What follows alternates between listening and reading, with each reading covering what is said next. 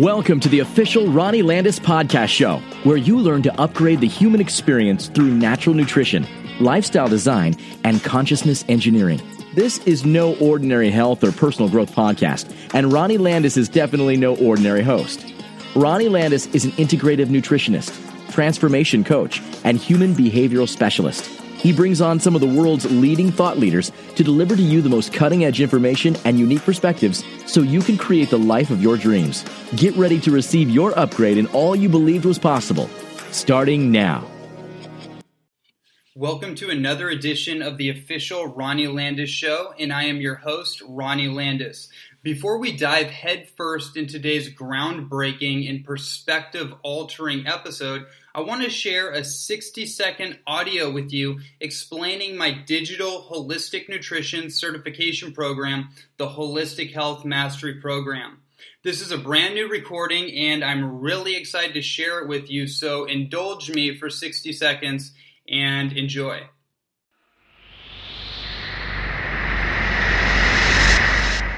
Welcome to Holistic Health Mastery, the master's class of natural nutrition. This unique online certification program offers unparalleled wisdom on health, living foods, detoxification, longevity, and personal empowerment. Access a curriculum designed to offer far beyond the traditional teachings of nutrition, merging ancient wisdom with cutting-edge science, all delivered through an easy-to-use platform. Study each lesson at the comfort of your own home, on any device. Access over 70 video lessons, and start from anywhere in the program. You are in control of the pace, where even a daily 20 to 30-minute investment is enough to complete the course within 6 months. Once you're ready, take the quiz, and you're on your way to be certified as a Holistic Health Master. In addition, you'll have access to extra features, such as monthly student support calls and an online community of students and masterminds actively discussing and sharing insights to support your education. It's time to invest in yourself and in future generations to come.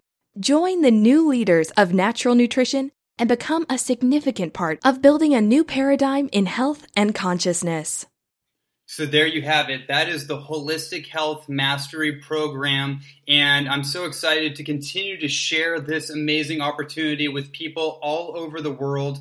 We have over 200 plus students from all over the world, and it's constantly growing. The feedback that I get on this is just really amazing, beyond my original expectations. So if you want to find out more information about this, you want to get in more details, you want to review the curriculum, or you're just ready to enroll right now, go to holistichealthmastery.com.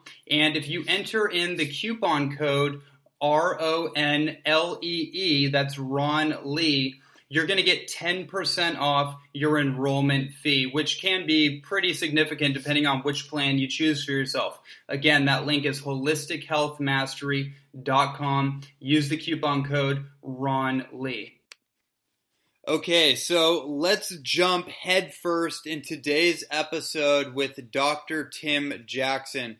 Dr. Tim Jackson has become a good friend of mine over the last year and a colleague, someone that I highly respect, and actually someone that I had on the show in episode 31. And that episode was groundbreaking, to say the least. That was one of our most popular episodes to date.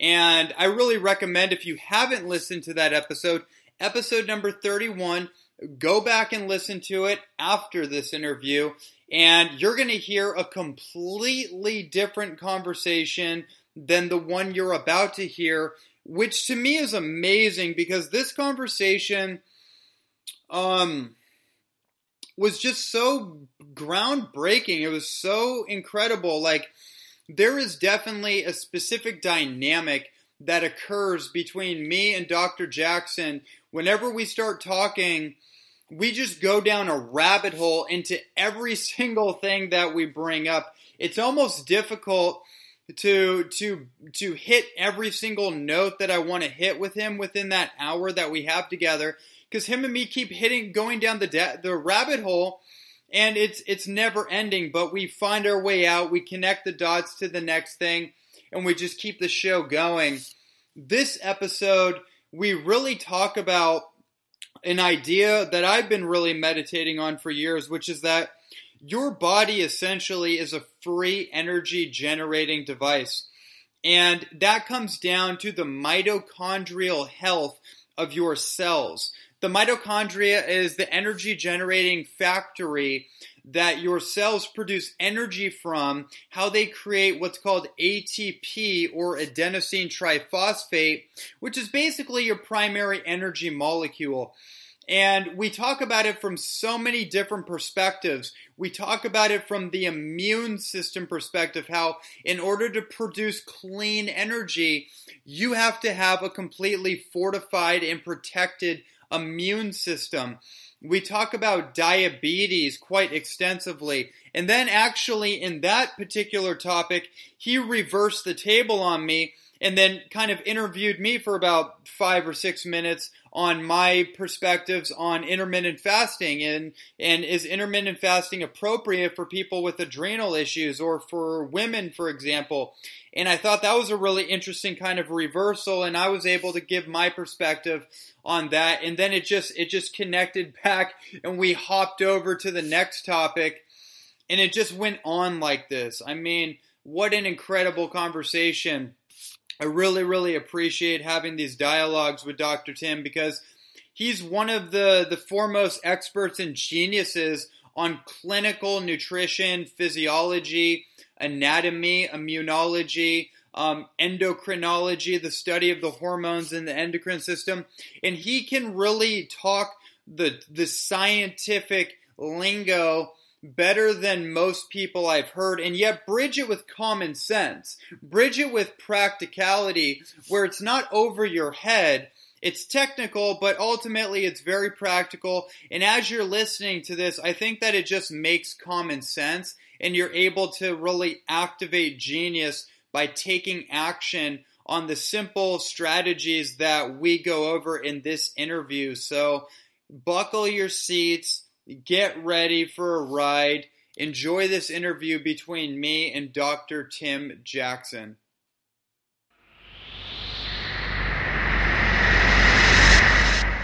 Dr. Tim Jackson is a treasure trove of highly specialized knowledge in the fields of biochemistry, endocrinology, detoxification, and the dynamism of the human body. What is even more impressive is that he communicates his expertise with such passion, enthusiasm, and humility that directly relates to the heart of anyone he is speaking with. I am honored to have him as a resource, a professional colleague, and a friend. And that was a little bit of an endorsement that I wrote for him a little while ago for his website, because we did an episode together, number 32. If you guys have not heard that, go back and check that out. Really amazing interview between me and Dr. Tim Jackson. But we're going to jump into stage 2 and just kind of flush out a whole nother level of really incredible information and insights for all of you. So thank you so much for joining us, Tim. Oh, thank you for having me, Ronnie. It's a pleasure to be on your show, and I really look up to you and the work that you do and the information that you put out. So hopefully we'll give your listeners a good drop some knowledge bombs. Absolutely, and I really appreciate that, and you're an absolute treasure trove of knowledge in many different areas. I mean, if people listen to that original interview we did, number 32 on the podcast, we really dove into a lot of different areas, but we really dove deep and created a lot of depth, and I was really, really impressed with that interview, and so it just sets up the stage for today to really talk about some other areas, definitely related, but we're going to go into some new directions, so I'm really excited about this. Yeah, absolutely. I look forward to delving into the details a little bit more and hopefully talking about information that you don't hear very much about. Yeah, well, I definitely think that's what we're about to do, and let's just jump in. I think the first place I want to start with you is discussing the role of our mitochondria. Like, what role does the mitochondria play in our physical health? Because that's essentially like the battery pack of our cellular matrix, right? It creates that Right. negative electric charge in our cells and allows us to produce ATP, right? Adenosine triphosphate, which is our cellular energy. And what an incredible topic, and you have so much insight on that. So for all of our listeners, let's just discuss really briefly, or as in depth as you want to go, the role that our mitochondria play in our physical health, and then maybe also what compromises our ability to produce cellular energy. Sure. So the mitochondria, like you mentioned, they're nicknamed the batteries of the cell. And people, when they hear that they produce energy, they immediately think, like exercise-related energy. But they also produce just your day in and day out energy and ATP that's required for your tissues to function. So, for example, your heart should pump 5 liters of blood per minute. That's your cardiac output. And if your mitochondria start to dysfunction, you'll notice that cardiac output goes down. Different tissues have different densities of mitochondria. The heart and the liver are very, very dense when it comes to mitochondria. The nervous system, not so much, and that's where a lot of times mitochondrial signs and symptoms may first show up. And this is a little bit of an aside, but your listeners probably know that if you have a leaky gut, eventually it's going to develop into a leaky blood-brain barrier. Mm-hmm. And so you get activation of those white blood cells in the brain, the microglia, and that can really create a lot of pro-inflammatory molecules. And your mitochondria are extremely sensitive to oxidative stress. They create oxidative stress through the pathway of creating energy, but they're incredibly sensitive to it. Now, normally what should happen is in front of the mitochondria there should be glutathione and superoxide dismutase, which is just another antioxidant enzyme. And, the glutathione kind of takes the bullet, from the pro-inflammatory molecules in order to help protect the mitochondria. So a lot of times people, they're like, oh, I want to improve my mitochondria. I'm going to take CoQ10 and carnitine. And that's just one avenue, one approach. You have to approach it also from, am I protecting my mitochondria from oxidative stress? And am I detoxifying? So, a lot of environmental chemicals and metals can interfere with mitochondrial function. And you also have to look at it from a fatty acid quality component. So replacing the lipid membranes in the mitochondria, there's certain supplements to help do that. That helps the mitochondria work more efficiently. Other things that affect the mitochondria are EMFs, your environment, the sun. When you go outside after a rainstorm and you feel, like that kind of high, you're just adding electrons to your body. Same thing with earthing and grounding, and anything you can do to add electrons to your body, it's going to work as a reducing agent, what we call a reducing agent, to get rid of the free radicals and help your body function more appropriately. Now, we do need some free radicals. Mm-hmm. Our immune cells release them in order to help fight certain infections. But most people have too much or too many. And, there are some different markers that you can test for oxidative stress. But ultimately, instead of you can take antioxidants, but you want to find out what the cause is as well. It could be high blood sugar. It could be metal toxicity. It could be a disrupted circadian rhythm. It could be living an incongruent life where you're doing something during the day that you really don't believe in. Any sort of mental, emotional stressor.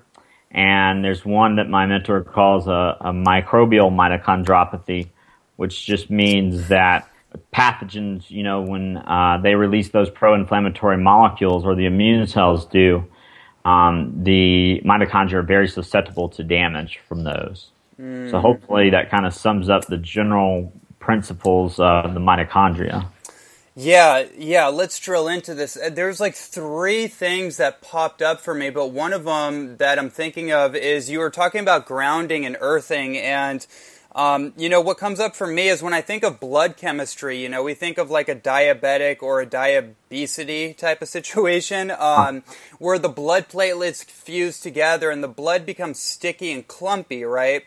And so what they find out through the research done on earthing is that when somebody has a barefoot connection to the ground, or their body is skin to skin connected to the ground somewhere between 45 to 90 minutes, the red blood cells that have been fused together start to disassociate and start to free up. And then you have that less viscosity of the blood. You have slippery blood flow, right? The way that you would normally want. I'm wondering, what relationship does that have to do with the energy production or the integrity of our mitochondria?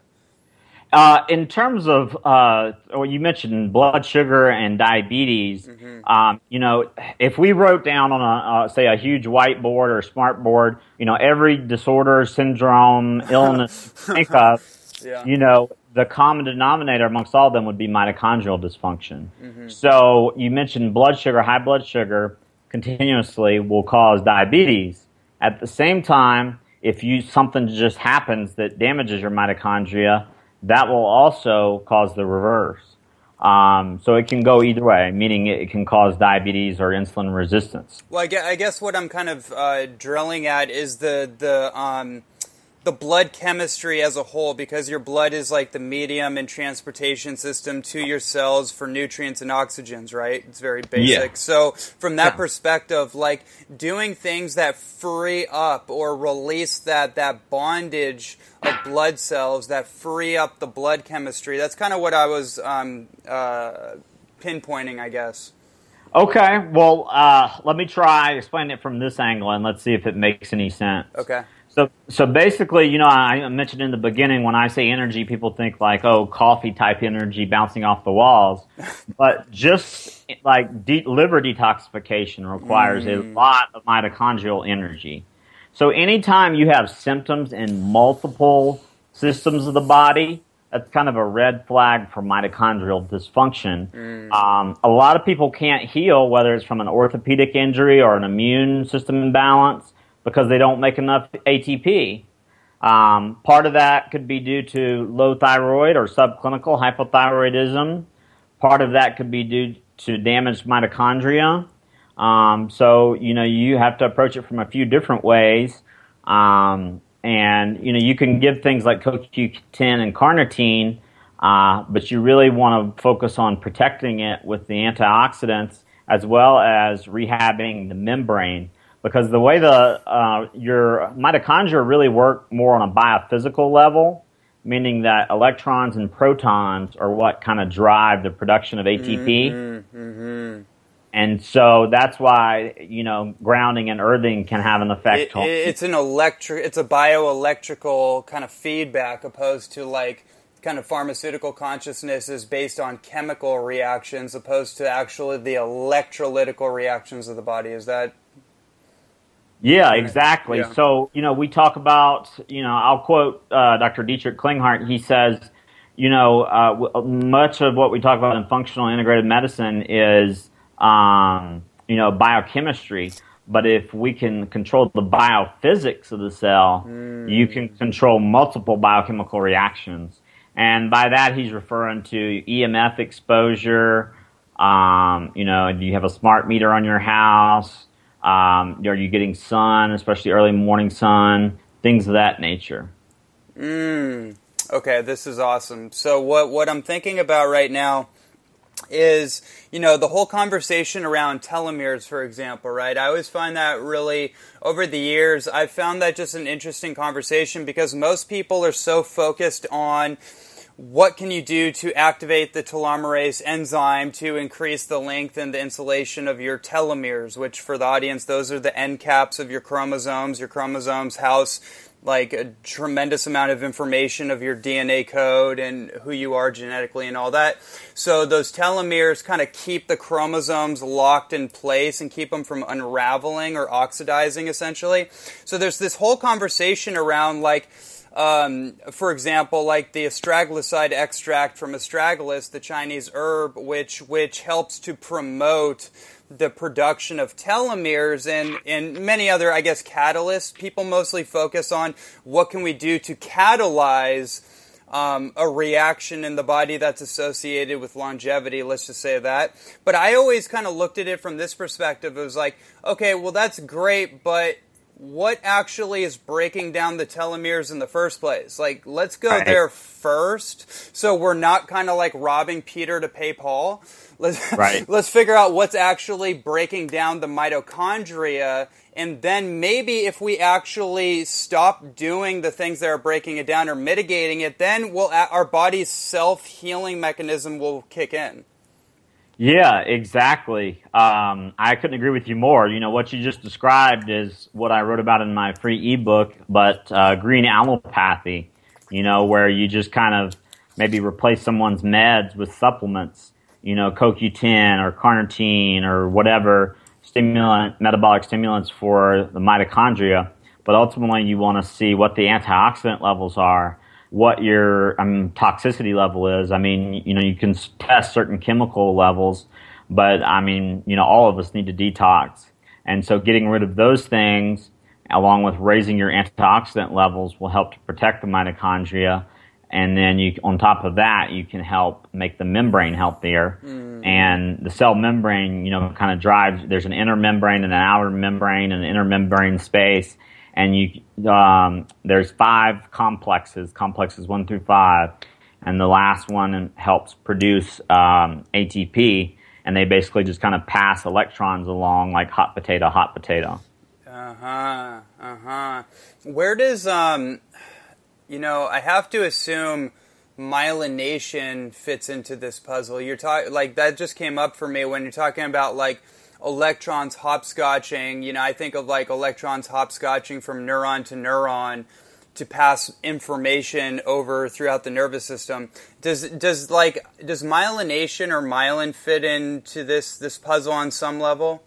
Yeah, absolutely. I mean, things like Parkinson's and MS and certain demyelinating disorders, you know, you have to have enough ATP in order to repair your tissues and to perform their daily functions. Okay, so just on a daily basis, like the gut is pretty energy intensive. Most people don't realize we actually exert a lot of energy in order to break down our food. Yes. So, you know, with the mitochondria, you can boost those through different types of exercise, aerobic exercise, possibly some resistance exercise. But the biggest thing with them is that you know, like you said, you don't want to just cover up what's going on. You want to try to optimize their function and protect them, and instead of just, you know, taking a supplement. Because if you're constantly being exposed to the same toxins that, you know, hurt the mitochondria to begin with, then you're not doing yourself any good. You just said such a key point that I've been riffing on for years, which is that digestion requires a tremendous amount of metabolic energy in order to turn your food into energy. It's I always thought about that from a very interesting perspective, because I've been into different forms of periodic fasting and liquid diets and intermittent fasting, and now actually my approach is much like a cyclic fast, where I pretty much will fast on liquids, mostly like all you know, I've developed my metabolism in a way over the years where I won't really have anything caloric for, you know, for throughout most of the day, and then I'll have like a feeding window of like maybe 2 hours later in the day, and then that'll be like most of my like actual calories for the most part. I still play with it, see how it feels day to day.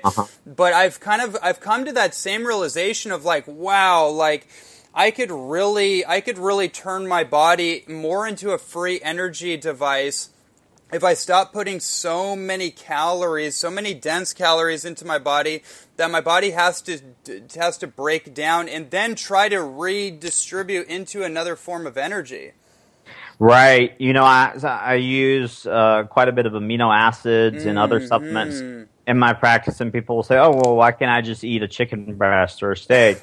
And they don't realize that, you know, giving you the free form amino acid is giving you the raw material directly. Yes. So That's a lot different when you come in from a therapeutic standpoint than, just going a different direction. You just hit on something I want to talk about, free-form amino acid therapy. This is something like you see in psychiatric circles and antidepressants and this kind of thing. Like, you see people having incredible results with their mood, their neurological function, focus, all that kind of thing, from the inclusion of really smart, selective amino acid therapy. And I've just noticed in my own world, doing that like in the morning, for example, and while I'm going through my modified fast, wow, what a difference that makes.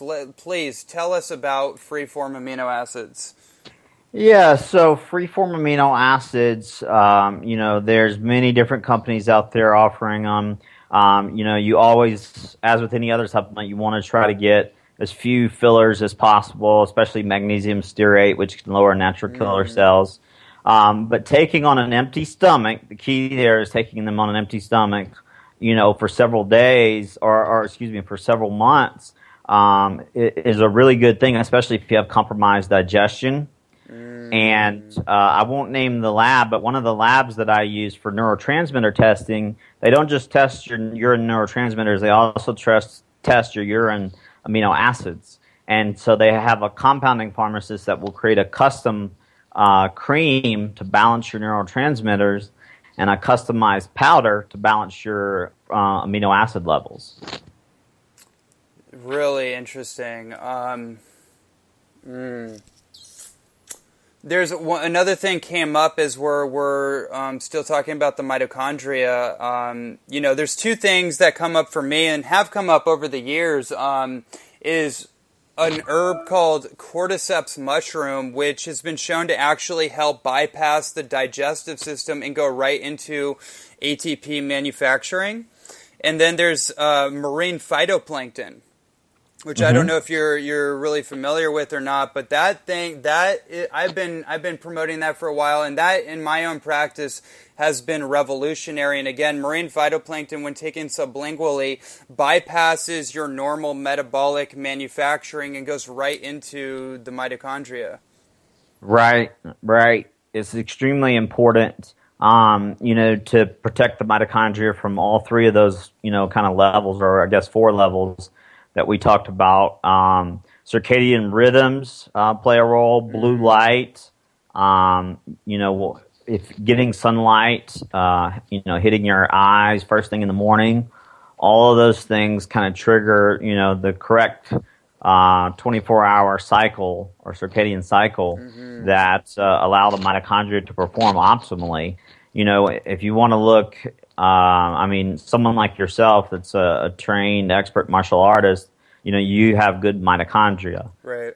Someone who's in a wheelchair, who can't walk, who's 200 pounds overweight, who's on a respirator, that's bad mitochondria. Right. So for me personally, I'm in a position where genetically and physically, all of it, like I'm in a different stage and phase opposed to somebody else. Like even the common bystander in society, I kind of have an advantage from that perspective where I can do things because my mitochondria is more in integrity than your average person. Right. Exactly. That's exactly right. So, athletes obviously have, healthy mitochondria. One of the things a colleague of mine and I are working on is kind of a paper and submission to different professional organizations, professional athletic organizations, saying, hey, we have this compound, and we'll get to it in a minute, but it's NAD+. It's one of the molecules that helps prevent and reverse aging, but it boosts energy production. So instead, like baseball players, they play so many games, they get exhausted, and they end up turning to amphetamines and stimulants, and then that leads to leaky gut. They call them greenies in the major leagues. But, if we could get them on a program of, just every now and then doing the IV version of certain mitochondrial nutrients, we could keep, number one, their performance would go way up. Number two, they would recover from injury faster. But unfortunately, with dealing with the NFL and NBA, Major League Baseball, a lot of it is not based on science; it's political, and it doesn't matter how many studies you cite or what evidence you provide. Sometimes people just don't want to listen, but you would think when someone owns a multi-million or billion-dollar corporation that they would want their best players back out on the field as soon as possible. And there's so many better methods to rehabbing than the way that they do now. It's really barbaric at best. Yeah, that reminds me of the Will Smith movie Concussion. I don't know if you Yes. saw that, but it is exactly. And I had actually known about that situation for a while, but then I saw the movie. I was like, oh my gosh, this is outrageous. And we don't have to go on a whole rant about that, but that's actually really interesting. Is that organizations have a vested interest in the way that things have been done, and if those things are producing profits, then it's going to be very hard for them to change gears. Yeah, people think when they hear nonprofit or see nonprofit that it's like a charity. And that definitely doesn't mean that, because the NFL is a nonprofit organization and it's an $8 or $9 billion a year organization.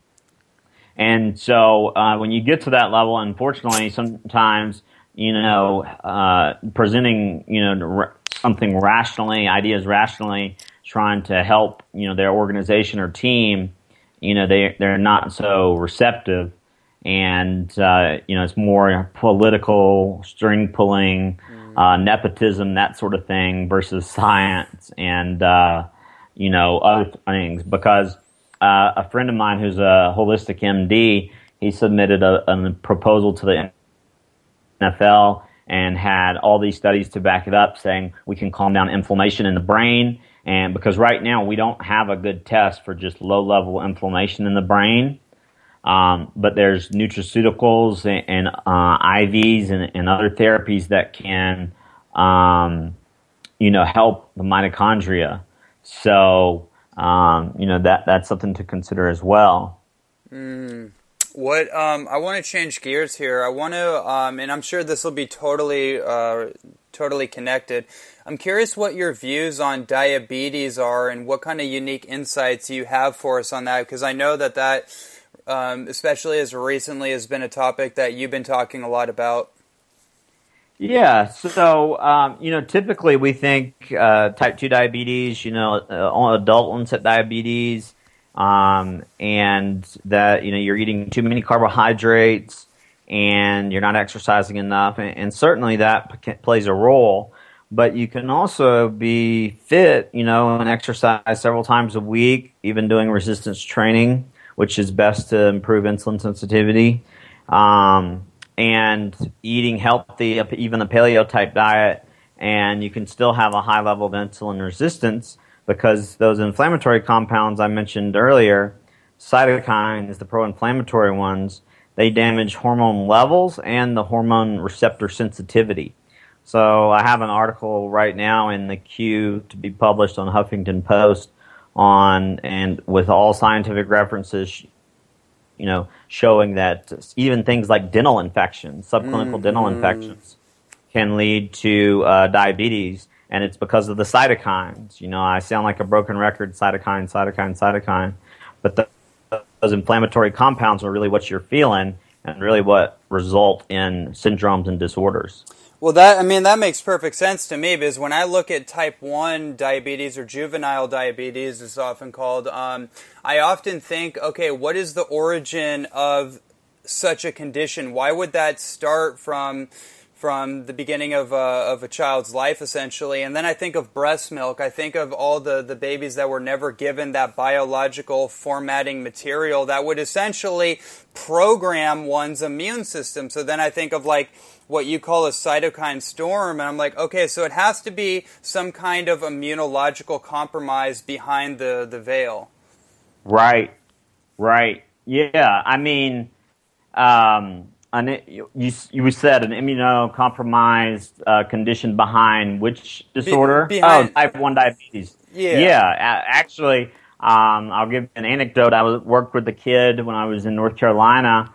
type 1 diabetic, had to administer insulin, and I gave him vitamin D, B12, and methylfolate, and worked on his methylation pathways, and in, I think, 2 to 3 weeks, he was able to cut his insulin in half. Wow. There's a very strong connection to certain viruses that attack the pancreas, and so that's one reason why sometimes they can get transferred in utero.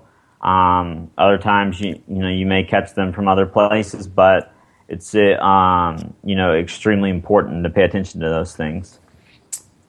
Okay, so, speaking of the pancreas, we know that the pancreas produces B cells and A cells, right? And oftentimes we're focused on, like, the beta cells being the precursors for insulin. And so when somebody has a severe reduction in their beta cells, they can no longer produce enough insulin. So they have, like, an insulin resistance or sensitivity.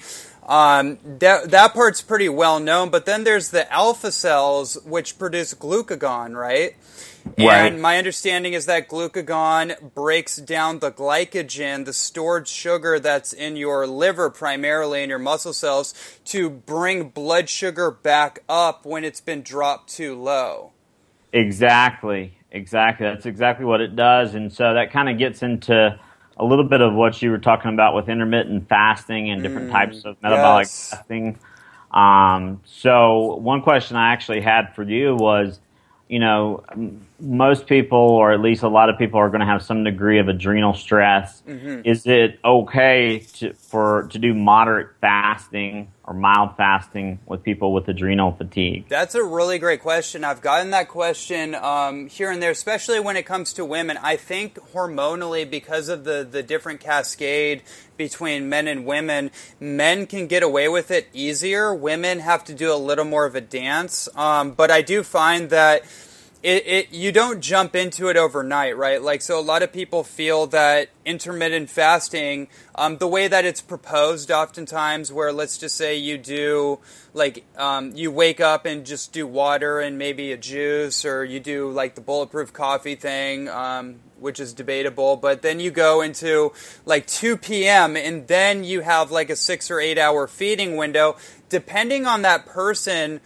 where they are adrenally, thyroidally, and blood sugar wise, like in this conversation, it's a dance, right? So the way that I look at it is that I advise people to adapt. There's an adaptation is the best way for me to say it, is that if you have a perspective where you're adapting to going longer stretches without consuming calories, you feel it out as you go along. One thing I will say about that, though, that I found is really beneficial is when somebody does 1 liter of the best water they have with 1/4 teaspoon of sea salt in their water, it helps to normalize their blood sugar. It mineralizes them essentially, so they're in balance and they get the sodium that they need for their adrenal support. There's a lot of other kind of little tools and tactics that I put in there, but that's kind of the basic foundation that I found for people to get them into a state of normalcy or a state of balance while they're trying to do an intermittent fast. I find that if somebody can do that, the water protocol, whatever supplements that they're using, amino acids I think are amazing. N-acetylcysteine I found is really great. Enzymes, probiotics, and then doing like 16 to even 32 ounces of green vegetable juice with some sort of powdered green superfood powder like a spirulina or a chlorella to give them the protein they need and the micronutrients and the chlorophyll. Then people pretty much, from what I can tell, can really easily coast along as long as their mind is in the right place. As long as their attitude about it is in the right place, they do things like meditation. They don't have an overload of sympathetic overload from stress. Then the odds are stacked in their favor. Okay, yeah. And what about rejuvenating or boosting the immune system with fasting? Well, I think it's really amazing. I mean, I did a podcast recently on this topic, and the studies have shown like 3 to 4 days of just straight water fasting can actually revolutionize the immune system, like completely transform it. So I kind of take that principle and just modify it to an intermittent fast. And I found, just speaking from personal experience, it appears to me that it's pretty much impossible for me to get sick under any circumstances. I mean, here in Hawaii, people are complaining about, like fungal infections, candidas everywhere. There's mold, there's, VOCs, there's mold infections everywhere. And I see people getting sick around me, and I'm in the midst of it unaffected whatsoever. Right. So that's been kind of interesting to me. Yeah, I mean, the average, they did a study, I think they looked at 8 or 9 cities in the U.S., and the average umbilical cord has between 250 and 300 known carcinogens, and that's just the carcinogens. That's not the endocrine-disrupting chemicals and other things. And so you really come out, behind the 8 ball, so you have to work to catch up. And then, I tell people it's just like brushing your teeth. You got to do it every day.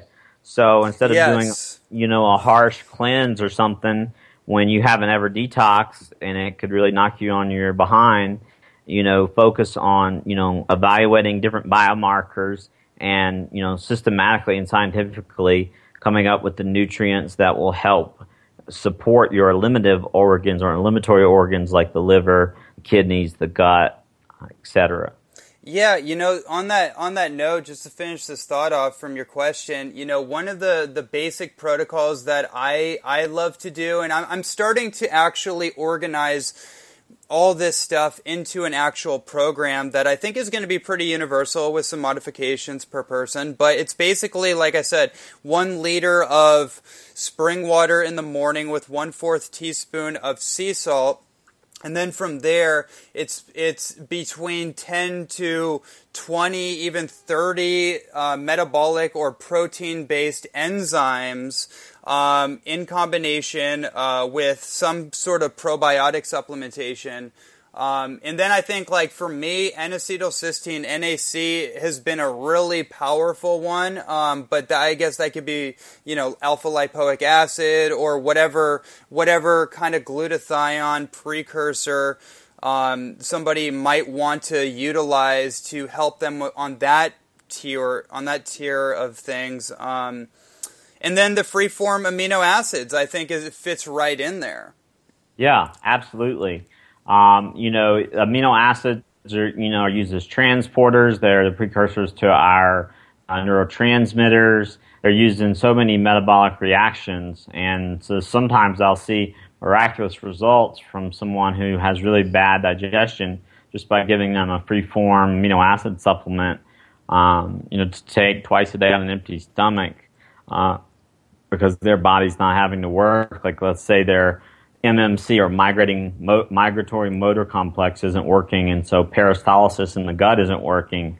Giving them the pre-digested amino acids helps their bodies to just take it up quickly and use it and put it to use in the reactions that have been neglected for a while. That's amazing. Just thinking of amino acid therapy, for people listening, you got to understand that just because you eat something that is proteinaceous or has quote-unquote protein in it, that doesn't indicate that your body's able to cleave up the individual amino acids in that protein, and those amino acids may or may not even be bioavailable. They may be carcinogenic, like nitrogenous proteins, for example, can build up in the kidneys if you aren't able to metabolize it, right? So because we do have this whole epidemic of leaky gut syndrome, like you mentioned, and these digestive complications, people are eating all this heavy amount of protein-rich food, but that doesn't mean that they're getting what they think they're getting. And so the free-form amino acid thing, to me, I think is amazing, because that's basically like the substrata of your neurotransmitters and much of your hormones. Like adrenaline that's produced from your adrenal glands is basically like a neurotransmitter. Right. Exactly. I agree with you 100%. So yeah, that works well. And like I said, there's one lab. I mean, there's the other labs that test your urine amino acids and urine neurotransmitters. But the lab I use, they have a pharmacist on staff who creates a customized formula, powder and cream for you based on your laboratory results. Okay, that's really great. I'm looking at the time, and it always seems like it's been 5 minutes. I know, it does. Yeah, but I would like to just kind of push the button on this really quickly, just to finish this thought that you brought up about diabetes and methylation, right? Because most of the time, again, we usually think of diabetes as like a metabolic syndrome, a blood sugar issue, an insulin issue, and obviously those are all factors, but methylation is still kind of a newer concept when it comes to the public knowledge on this. So, I just want to kind of touch on that again about methylation and diabetes. Yeah, so with methylation, well, a couple things. Number one, you're not going to produce as much glutathione as you need to. And lowering glutathione, is going to negatively impact your mitochondria, which we talked about earlier. And it's going to lower your viral defenses, which can create inflammation, which then causes insulin resistance. So there's a ton of different ways that you can lead to insulin resistance or methylation or lack of methylation can contribute to that. There's basically the microbes and stealth pathogens that release the pro-inflammatory cytokines. A number of other things that can contribute to diabetes, and endocrine disrupting chemicals are a major one, that you really need to kind of do a sauna protocol for, because you have to really bind up some of these things. And with diabetes and methylation too, if you're not methylating, you're not detoxifying very well, and that leaves you susceptible to accumulating different environmental chemicals, and especially endocrine disrupting chemicals. And so, using the use of a far infrared sauna, I think, should be a part of everyone's detox program, unless their adrenals are completely compromised. Yeah, I mean, it's actually, I can't imagine having a really well thought out detoxification protocol without a far infrared sauna at this point. It's like, it's so absolutely critical for our polluted world. Like, every one of us is polluted, right? Like, that's just a very, very obvious thing. Like, they're finding DDT in polar bears in the Antarctic, right? So, like, we all have, some sort of exposure to whatever form of chemicals, and they get stored in our fat tissues, right? So we need a way to mobilize those things. Yeah, so, there's the Ron Hubbard protocol, with the niacin flush. Mm-hmm. But you got to also make sure you have sufficient glutathione and other chemicals as well. So, basically anything that creates inflammation in the body. It can be too many gram-negative bacteria in the gut that are releasing these compounds into the bloodstream called lipopolysaccharides. Well, if you want to do a study in rats and you want to make them feel sick, you take healthy rats and you inject them with lipopolysaccharides, and it'll make them feel real bad. Actually, there's I think some company in Germany is working on either a drug or a supplement to help block the lipopolysaccharides, because currently there aren't any. And they can create chronic inflammation, and then that inflammation drives up cortisol, and then cortisol and insulin play this intimate dance where, cortisol lowers blood sugar or raises blood sugar, and then insulin is released to lower blood sugar. That's, oh my goodness, so fascinating. So it sounds like to me, my suspicion is that everything kind of roots back down to the basic premise of inflammation, right? And so, and I think of inflammation from the root being like a fire happening to the mitochondria. That's actually how I think of it. Yeah. Exactly. So, like you said before, you can't, I mean, you can give all the supplements you want to support the mitochondria, but if you don't address what's, damaging it in the first place, then, you're just kind of, you're like medicating yourself. But you're not quote unquote healing yourself. Right, exactly. It's green allopathy. It's green allopathy. I've never heard that term. Yeah, so it's basically where, if you came to me on, say, 15 medications, and I'd say, oh, you just need these 15 supplements. It's kind of like someone... Oh, I see. Mm. Yeah, so it's kind of like when someone comes to me and they're like, oh, I have gut, or you hear people say they have gut issues, and people will tell them to take probiotics. But if they have a leaky gut, and the probiotics leak through there, you create an immunogenic response that can, in some rare cases, create an autoimmune issue. Yeah, I'm glad you just said that, because I actually tell people that, and I don't think I even heard that from anyone. I think it just made sense to me that if you have an intestinal permeability, meaning you have a leaky gut syndrome, and you try to take all this fermented food and this kale and this high fiber-rich food, and especially these probiotics, that would be highly beneficial. Like, these are very beneficial things, but if that's not appropriate for you based on the permeable, the opening in your intestinal lining, like you just said, that those probiotics can leak through. They're not going to colonize in your gut. They're not going to form a microbiotic colony, which creates an intelligence in your gut. They're going to leak through and then create further, immunological issues.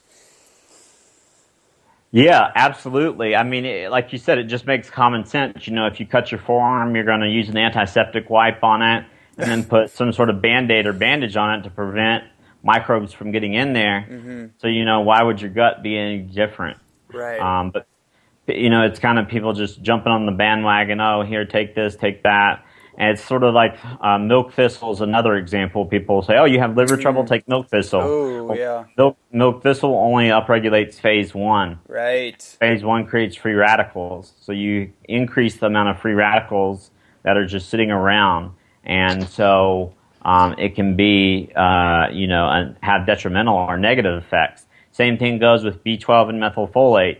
If you take B12 and methylfolate in the presence of oxidative stress, it creates a harmful toxic compound called peroxynitrite, which damages... So how do you balance that one? Is it B6 that does it? How do you balance the oxidative stress? Yeah, from like a B9 and B12 perspective. Like you just mentioned that could be counterproductive. Yeah, so they still need, it's not about what they need. They definitely need the supplements, but you got to go after the oxidative stress first and lower that. It's kind of like when someone has a lot of inflammation already. You don't want to go killing things or do aggressive detox because you're going to create more inflammation. And inflammation already shuts down your liver detox pathways and feeds back and negatively inhibits them. So you want to be careful with those things. Oh, it's so fascinating. We're going more into the details here. So you want to keep people out of the shock zone, essentially. Yeah, exactly. Exactly. That's exactly right. Okay, so let me change gears one more time here.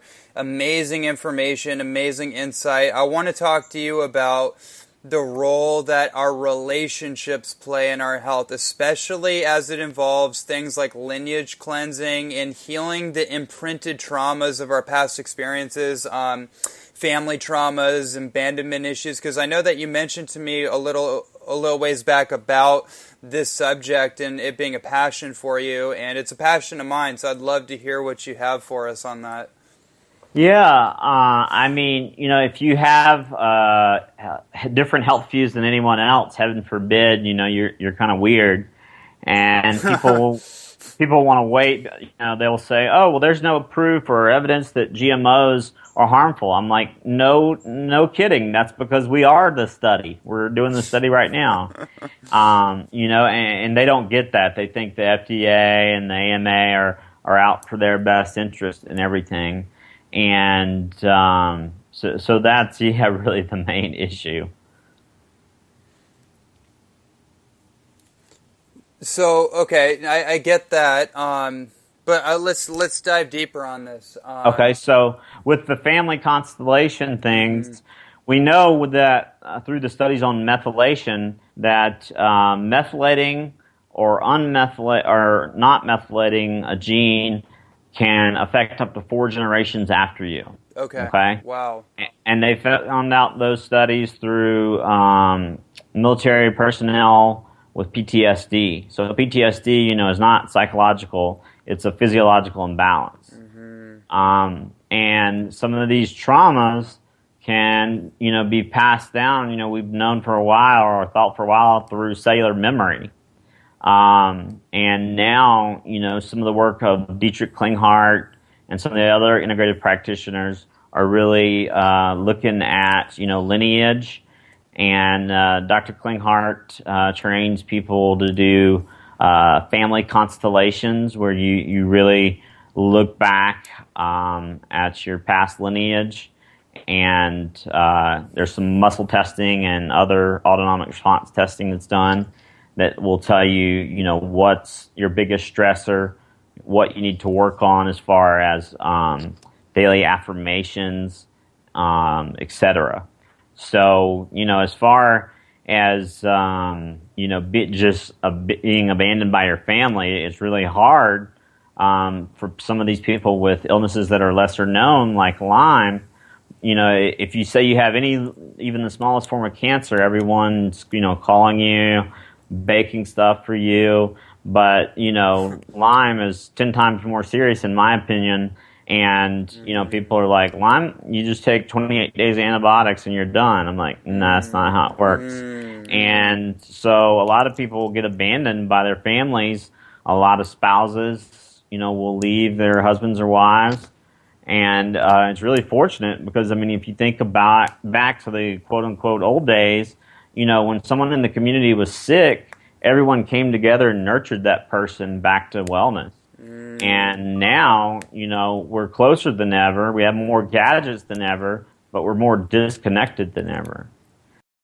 Constellation stuff, to quote, Dietrich Klinghardt kind of brought this idea to light that, for every level or layer of physical toxicity, there's a corresponding layer of emotional toxicity. And, we basically have our, inner child subconscious tapes playing in our subconscious mind all day long. And, most people aren't aware of what they're saying, but most of the time it's, you're not smart enough, you're not good enough, you don't deserve this. And that directs your behavior, which, directs your outcomes. And so, you could have things that are driving you that you're not aware of. There's a good book called Edge Work by a doctor here in Arizona, and it talks about the inner child work and how children, are especially sensitive to changes in their environment, and something that might not have a huge impact on an adult can have a very significant impact on a child. And if they don't address it later on, it can, really redirect their life. That's so brilliant. And you brought up a number of really good points. One of the things that I've been really getting clear on lately as I do what I call conscious engineering work with myself, getting really clear on what the patterns are, what the dialogues are, what the storylines that I have in my subconscious are when I go through meditation. I just observe these thoughts that come up, or what are the emotional reactions that are still present in me. As I personally do this work and study more of the science and the psychology of it, one of the interesting factors of this that came up for me is realizing that we have a time perception disconnect, meaning that time and space is kind of like a measurable physical phenomenon where we can actually physically understand time and space, meaning that this present moment, I'm right here in this present moment, right? That's like a 3-dimensional kind of reality, but emotions aren't physical. Emotions are non-local, meaning that you can have an emotion that came up when you were 5 years old, when you asked your mom or dad for something, and then they were in a bad mood and told you to be quiet or whatever the thing was, right? That created some kind of trauma imprint. And because emotions are non-localized, that emotion that you felt when you're 5 you could still be feeling that same emotion and interpreting it as if it was what was going on in your present moment. Right, exactly. And sometimes, with your present family of origin, there are certain bioenergetic scans that you can use, such as the SIRA, which will tell you, which family member or which relationship is the most stressful for you, because people tend to discount, the relationships. And a good quote from the book Edgework is that, love is just as much an essential nutrient as oxygen. And so, when people are socially isolated and they don't have a lot of family support, and maybe the generation before them didn't support, their children, it can be, sort of a cumulative effect, but you can put a stop to it is the good news. You can do the family constellation work, you can do the inner child work, and then you're in control and in the driver's seat versus just a passive onlooker. That's really powerful. You don't have to be in the stands as a spectator. You can be a participant, and actually you have full control. Like that's the amazing thing about this to me, is that we really have every single solution to any kind of problem that we face at our fingertips. Sometimes we have to decipher through it. We have to, like people like you that are specialized and have done the work to kind of weed through a lot of these details for people. Then people they just have to take it upon themselves to apply what they learn. And one of the words you used early in our conversation was, you have to do it consistently, right? Like you can't just meditate once a day and then, okay, everything's great. And then, but what about the next day and the next day? Like every day is anew. So you actually have to do anything consistently in order for it to make a difference. Right. Exactly. Yeah. Especially, if you've had symptoms that have been ongoing for a while, it's going to take a while to have an effect. Mm-hmm. And obviously, you try to look at all the different stressors in various angles and approach as many as you can. You want to completely eradicate all the stressors that you can. And if you can't eradicate them, you want to significantly reduce them, because that gets into, adrenal fatigue, which people think the adrenals just activate themselves. But it's really the other stressors that are going on, it could be a gut infection, could be inner child stuff. There's also a good book called Psycho-Cybernetics. Yes. By Dr. Maxwell Maltz, as you know, who was a plastic surgeon. And he wrote the book because he found that, the patients that he thought he had done the best job on were oftentimes the most unsatisfied. And it was because they didn't change their mental image. Right, so people are trying to cosmetically change their life from the outside without realizing that really what they're really wanting to change comes from the inside out. Right. Yeah, and I mean, as several of my mentors have said, most people are afraid to spend time by themselves, or afraid to sit in a room where the TV's not on and it's quiet, because they have to face what's coming up, their feelings. And for a lot of people, that's uncomfortable. But if you don't address those things, they're going to be indirectly or directly driving your life, whether you know it and like it or not. Yeah. And the good news about this, I want to just mention, is that, let's say the family member that comes up as the biggest stressor for you is unwilling to work together to try and mend the relationship. You can do clearing of these stressors without the other person.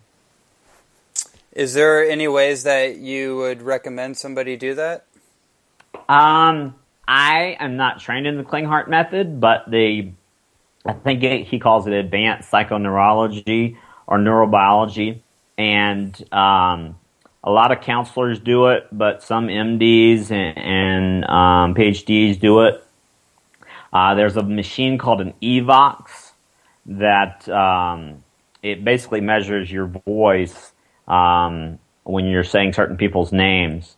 And some people may take longer to clear than others, but you can't wait on the other person to be cooperative and willing to work with you. You got to be willing to do it on your own and just say, I love that person, but I'm going to have to love them from a distance. Yep, sometimes that's the only real response.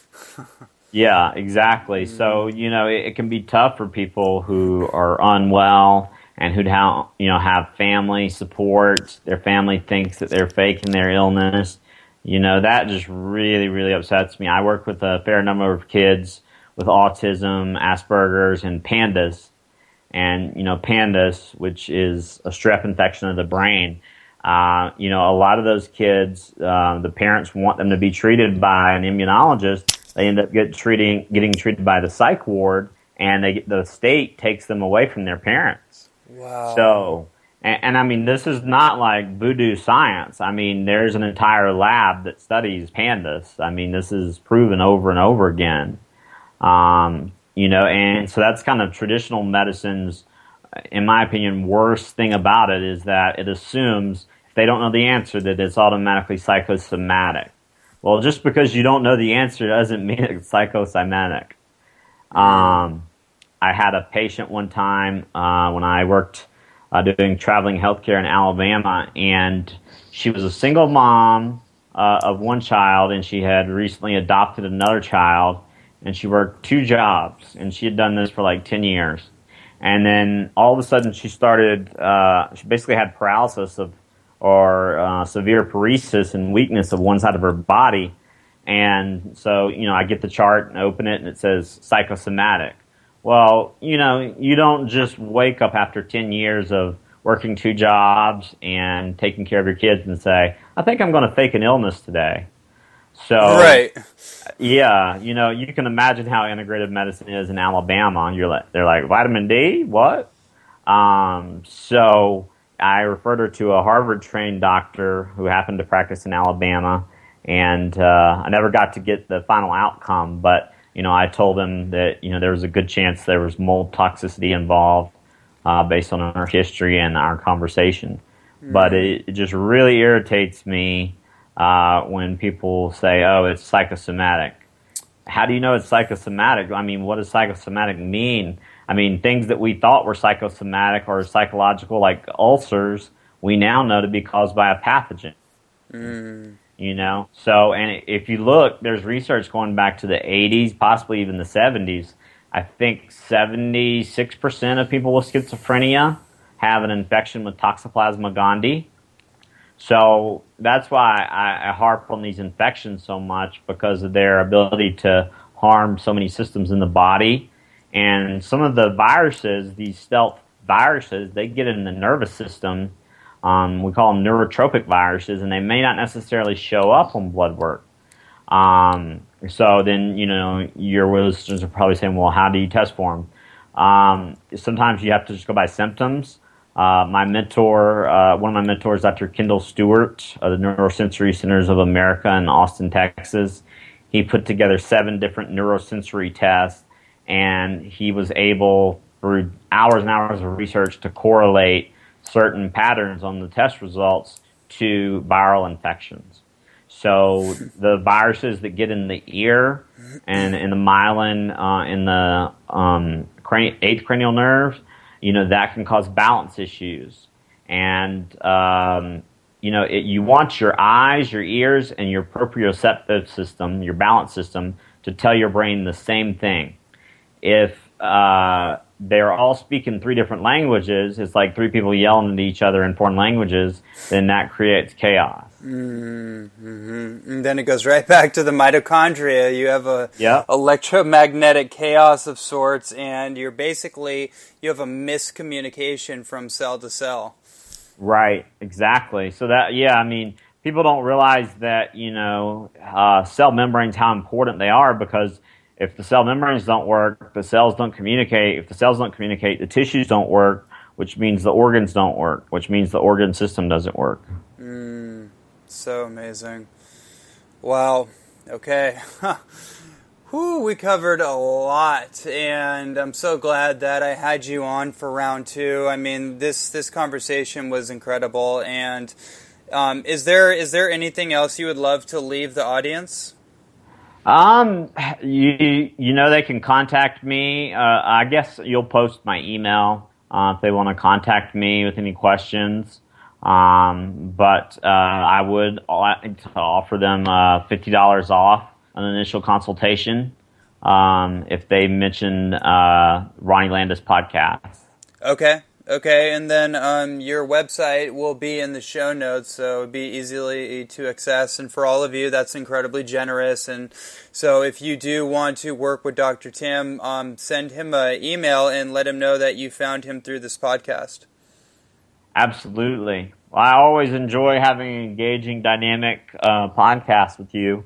It feels like we've only been talking about 10 minutes, but we could go on forever. I know, right? So at some point, I just have to call it. Yeah, there you go. That's right. Yeah, it was such a pleasure. I really appreciate you coming on. Yeah, really wonderful.